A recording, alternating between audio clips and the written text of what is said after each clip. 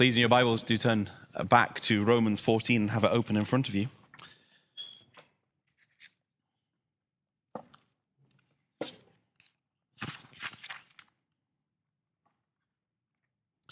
I'll just pray for us. Heavenly Father, we thank you for your word. We thank you that it is perfect, that it is inerrant, that it is true. Lord, we thank you that it is powerful. And Lord, we ask this morning that we would be changed by it and made more Christ-like and more loving towards one another, that we would not leave the same as how we came in. Lord, we ask for your blessing upon your word, and Lord, upon me as well as I preach it. In Jesus' name, amen. Sometimes small problems can become massive, damaging issues. You might have seen in the news this week that the Glasgow School of Arts burnt down again. And it's only a few years since the last time it was on fire. And we don't know the cause of the most recent burning, but the last time it was because down in the basement there was a student art exhibition. There was a projector that was left on for too long. It got too hot. And there were some flammable substances next to it which set alight. Now, the fire spread through the basement, but unfortunately, they were installing a new sprinkler system at the time, which hadn't been turned on yet. So what turned into what was a small fire downstairs soon spread and became a major inferno which gutted the entire building. Because there were not precautions or ways of stopping it in place, a small problem soon caused massive damage. And in the passage that we've got this morning in our reading from Romans, Paul faces a similar problem, something which seems like a very small issue has potential to cause massive damage. In fact, we're even told towards the end of the passage, it could destroy brothers and sisters in the faith. So just before we get to that, let's just remember what we've seen so far in Romans. In the first part of Romans, we've seen Paul teach the gospel, the fact that we are saved through the grace of our Lord Jesus Christ, through his sacrifice. Later on, then he said, who is saved? And he said the fact that people have come from both Jewish and Gentile backgrounds to become one group in Christ, one church, Jews and Gentiles together. And then he's then moved on at the beginning of chapter 12 onto the practical implications of that. What does that look like as we live out our lives? It means that we now live as one united family. It means that we now have a debt of love to one another, that we can't just ignore one another. And then suddenly we hit this problem, this roadblock, it would seem. Now, the problem doesn't seem very big. It's that there are arguments over three things: over whether or not it's okay to eat certain meats, over what the religious calendar should be like, and also whether or not we can drink wine. And it seems to be that it's the Jewish believers, the Jewish Christians, who are struggling with these issues. Imagine first century Rome. It is not a pleasant place to be.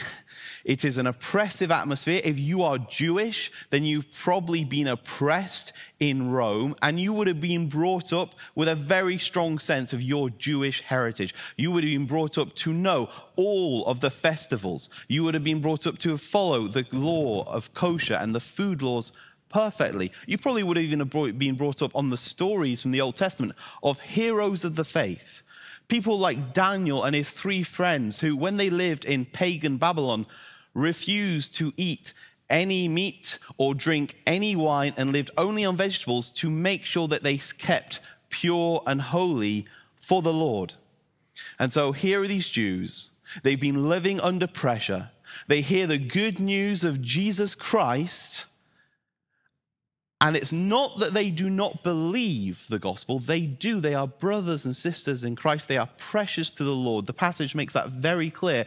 The problem is it's going to take a long time for them to unlearn all of the instincts and the issues which they've grown up with. It's not going to be overnight that they're going to get comfortable with the idea of pork chops being in the kitchen cabinet. All right? It's just not going to happen that way. So here is Paul. He wants unity in the church. And so he's saying to them in verse 1 of this passage, accept him whose faith is weak. Welcome him in. Don't keep him at a distance.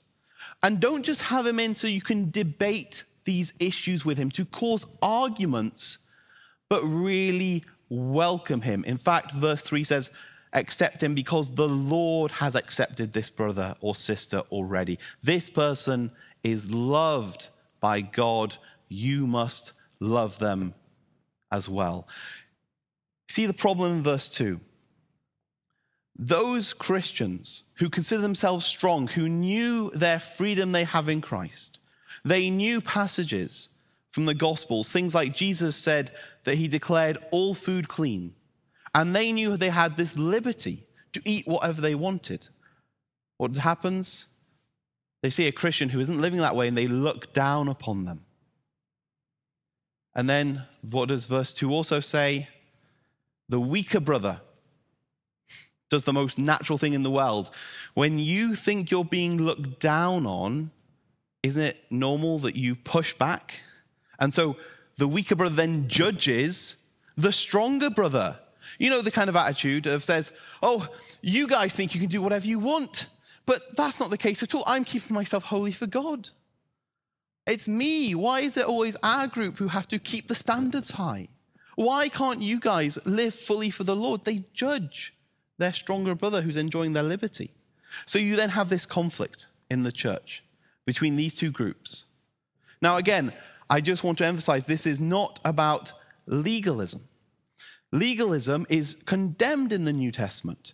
In his letter to Galatians, Paul writes to a church which has been taken over by legalists. And they are people who say, not simply that they don't want to eat pork and things like that, but who say, you cannot be saved unless you follow the Old Testament law, unless you're a man and you're circumcised, unless you fully refuse to eat these meats. Paul is here not dealing with that kind of issue. I once heard of a minister in a church in the United States who was invited to preach at a much more traditional church than he was used to. And they asked him, would you be prepared to wear a Genevan teaching gown? Now, I don't know if you've ever seen a Genevan teaching gown. It's like a big black robe that you wear over the top of a suit and tie. And the man asked, do I have to wear that? And they said, well, you don't have to, but we'd prefer it if you did. And so the minister replied, well, in that case, then I will. You see, if they'd said to him, you must wear it, you're not qualified to be a preacher unless you dress in this way, he would have said, no way, that's a completely unbiblical command. But because it was a preference, he was willing to bear with them, even though he didn't fully agree with what they were asking of him. So there's a big difference between legalism and somebody who's struggling to accept all the freedoms which they have in Jesus Christ. We're told in verse 3 that God has accepted this brother. That's the basis for everything else which Paul is going to say in this section. Remember what Paul has already said in Romans chapter 3? Jesus Christ came as a propitiation. He came as the one who died for the sins of his people, Jew and Gentile alike, so that they will be justified before God. So that when God sees them, they will be righteous in his sight. Therefore, they have already been accepted by God because of what Jesus has done. And so Paul says, if God has done that for them, we as Christians must do the same for those we differ with. It's as simple as that. And then he goes on to expand that issue, to explore it further under two more sections in the first part. Firstly, he points out the fact that in verses 4 to 9, both of them Both the stronger brother and the weaker brother are living for the Lord. They both have Jesus Christ as their Lord. Therefore, it doesn't matter too much if the older brother, if the stronger person in the family of Christ agrees totally with everything the weaker one does, because the weaker one is not there to please the stronger one. Both are there to serve Jesus. That's the main thing that should be concerning both of them. We see that in verse 4. Who are you to judge someone else's servant? To his own master he stands or falls, and he will stand, for the Lord is able to make him stand. Now, the example then that Paul uses here is the example of the calendar. One man considers one day sacred, another man considers all days to be the same. Now, it's not here talking about meeting for worship on a Sunday, about the Sabbath, because Paul seems to be making very clear this is about the Old Testament Jewish calendar, and the Sabbath, our Sunday worship, doesn't come from the Old Testament law. It comes all the way from creation. It's a part of the creation itself that we are made to work 6 days and have 1 day of rest. This is not what that's referring to, but it's talking about all the other things that you would expect in the religious calendar of the Jews. So Passover, wonderful celebration of God's people coming out of Exodus, or the Day of Atonement, the day they knew their sins were paid for. And you can imagine that if you've grown up celebrating these things every single year, suddenly it's going to feel very weird to suddenly have a year where you don't remember these days. We still have this in the church today sometimes. I was baptized, I should say, in an Anglican church, which is full of days around the times of the year. It was, there was the celebration of Pentecost. There was the celebration of All Saints' Day. All of these things happened in the church calendar. Now, we are free as Christians to agree or disagree on those things. I personally do not celebrate Pentecost anymore. I'm convinced that there is no need for it. I know Christians who personally would not celebrate Christmas. But if that is your viewpoint, then it is your job to make sure that you're doing that in worship to the Lord. You're not doing that simply because you want to be a pain or simply to be awkward. That's what it's talking about here. Each one should be fully convinced in his own mind. He who regards one day as special does so to the Lord. He who eats meat eats to the Lord, for he gives thanks to God. And he who abstains does so to the Lord and gives thanks to God. The idea here is that because Jesus is the Lord and the master of all of his people, whatever it is that we do has to be for his glory and in his service. It's not a first duty to ourselves. It is always to him. And it is before him that we must have a clear conscience. So that's why then we follow straight on from that then with verses 10 to 12, where it is made very clear that ultimately not only is Jesus our Lord, he's also our judge. Jesus will one day judge us for all of the things that we have done, both good and bad. You then, why do you judge your brother, or why do you look down on your brother? For we all stand before God's judgment seat. Every single one of us will answer to God.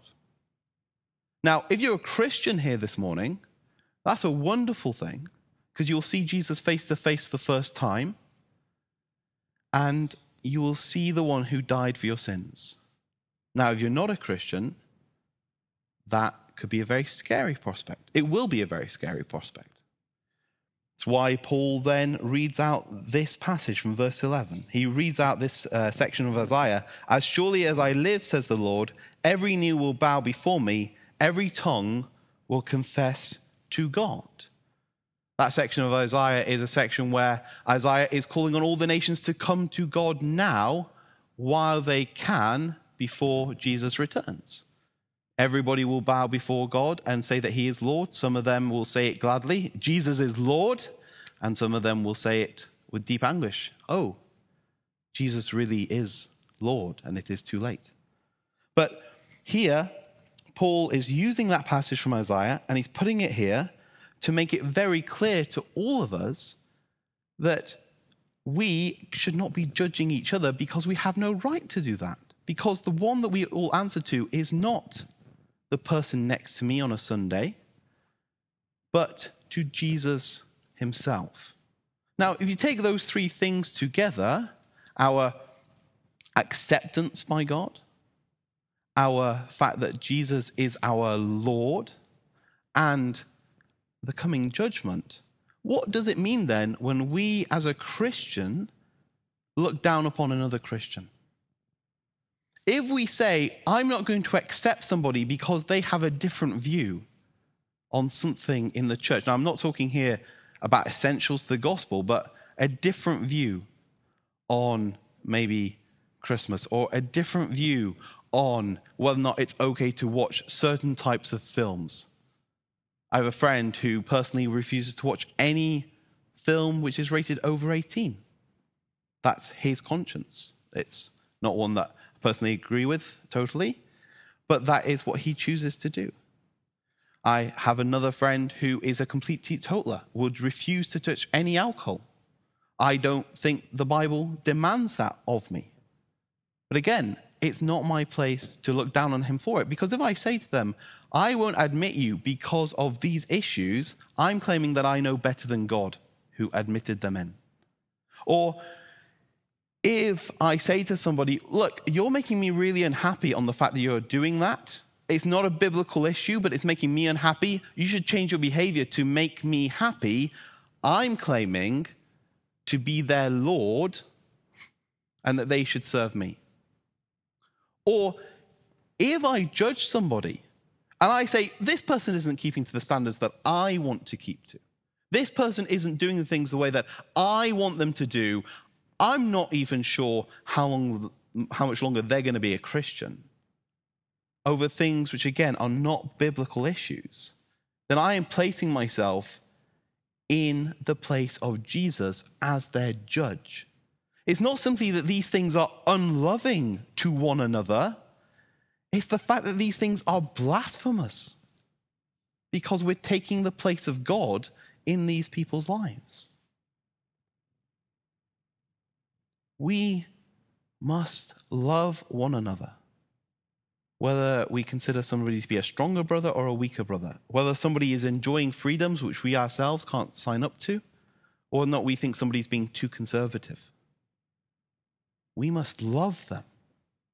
That's what we're called to do as Christians. That's the first half of this passage. And that, as you like, is the groundwork. It's the theory. And then we come to the practice in the second half.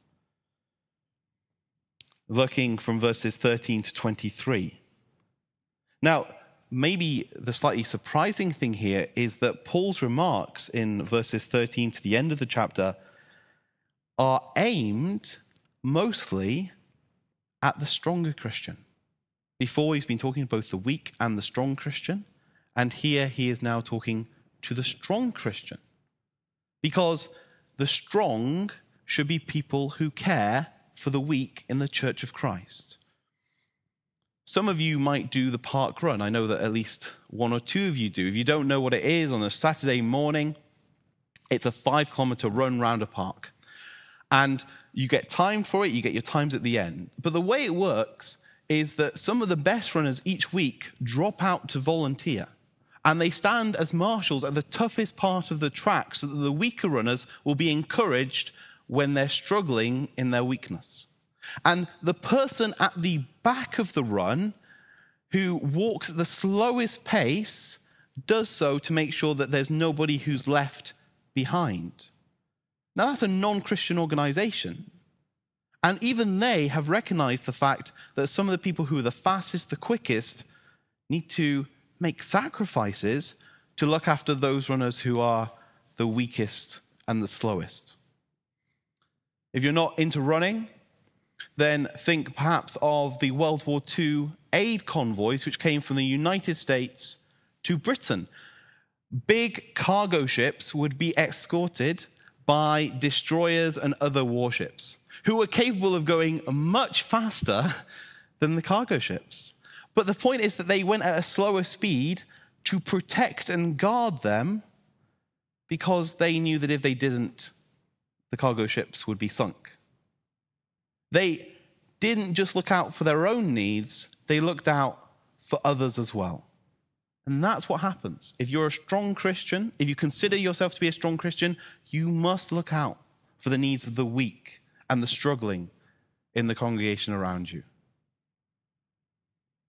Even if you think that they are conservative, even if you think that they don't do things you'd like them to do, still your job to look out for each other. So, just have a look down this passage with me. I just want to point out a couple of things to you because it doesn't go in a straight line. Please just do have a little look at your Bibles. Look at verse 13, for example. In verse 13, it talks about not putting a stumbling block in anybody's way. And then in verse 21, it says, don't make your brother fall. In verse 14, it talks about things which are unclean. And then in verse 20, it again then talks about things which are clean. And in verse 15 and 16, it talks about destroying your brother. And then in verses 19 and 20, it says about destroying the work of God. The passage doesn't go in a straight line. Instead, it mirrors each side of it. One thing, then another. Then the middle part, coming towards a center, the core point which Paul wants us to get to. So let's just go through those three things together now. First of all, in verses 13 and 14 and 22 and 23, the two which mirror each other, are really to do with conscience. They're to do with how you handle each other's consciences. So you must never put pressure on a fellow Christian to do something which they are not sure about. Verse 13, when it says, let us stop passing judgment on one another, instead make up your mind not to put any stumbling block or obstacle in your brother's way, the word there for make up your mind is the same word used for judgment. It's as if it's saying, if you want to really judge something, judge your own mind and decide that you're not going to be somebody who trips up your fellow believers in the church. Don't break somebody else's conscience. If they do not want to do something and they're not required to by Scripture, don't force them to do it. It's as simple as that. If you are somebody who drinks alcohol and you are having a teetotal around for dinner, there's no need for you to serve wine if you know it's going to hurt that person's faith. In fact, verse 22 puts it in very strong terms. Whatever you believe about these things, keep them between yourself and God. It's not just don't do these things, but even your own opinions don't always have to be shared. Not everything that you think needs to come out of your mouth on every issue when you're dealing with others in the church. That's how we deal with consciences. Well then, verses 15 to 16 and verses 19 to 21 deal then with the love towards each other. Look again, please, at 15 and 16. If your brother is distressed because of what you eat or what you're doing, you are no longer acting in love. Do not by your eating destroy your brother for whom Christ died. And then again in verses 19 to 21. Make every effort to do what leads to peace and to mutual edification. Do not destroy the work of God for the sake of food.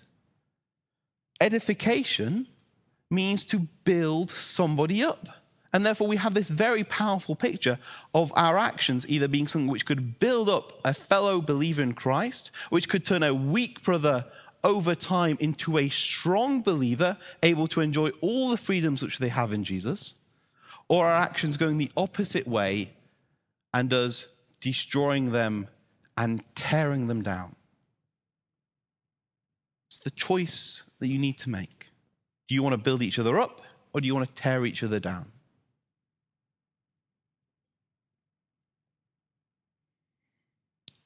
And then finally,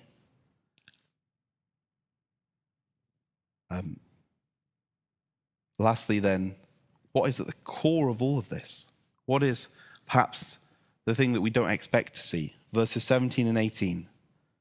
For the kingdom of God is not a matter of eating and drinking, but of righteousness, peace, and joy in the Holy Spirit, because anyone who serves Christ in this way is pleasing to God and approved by men.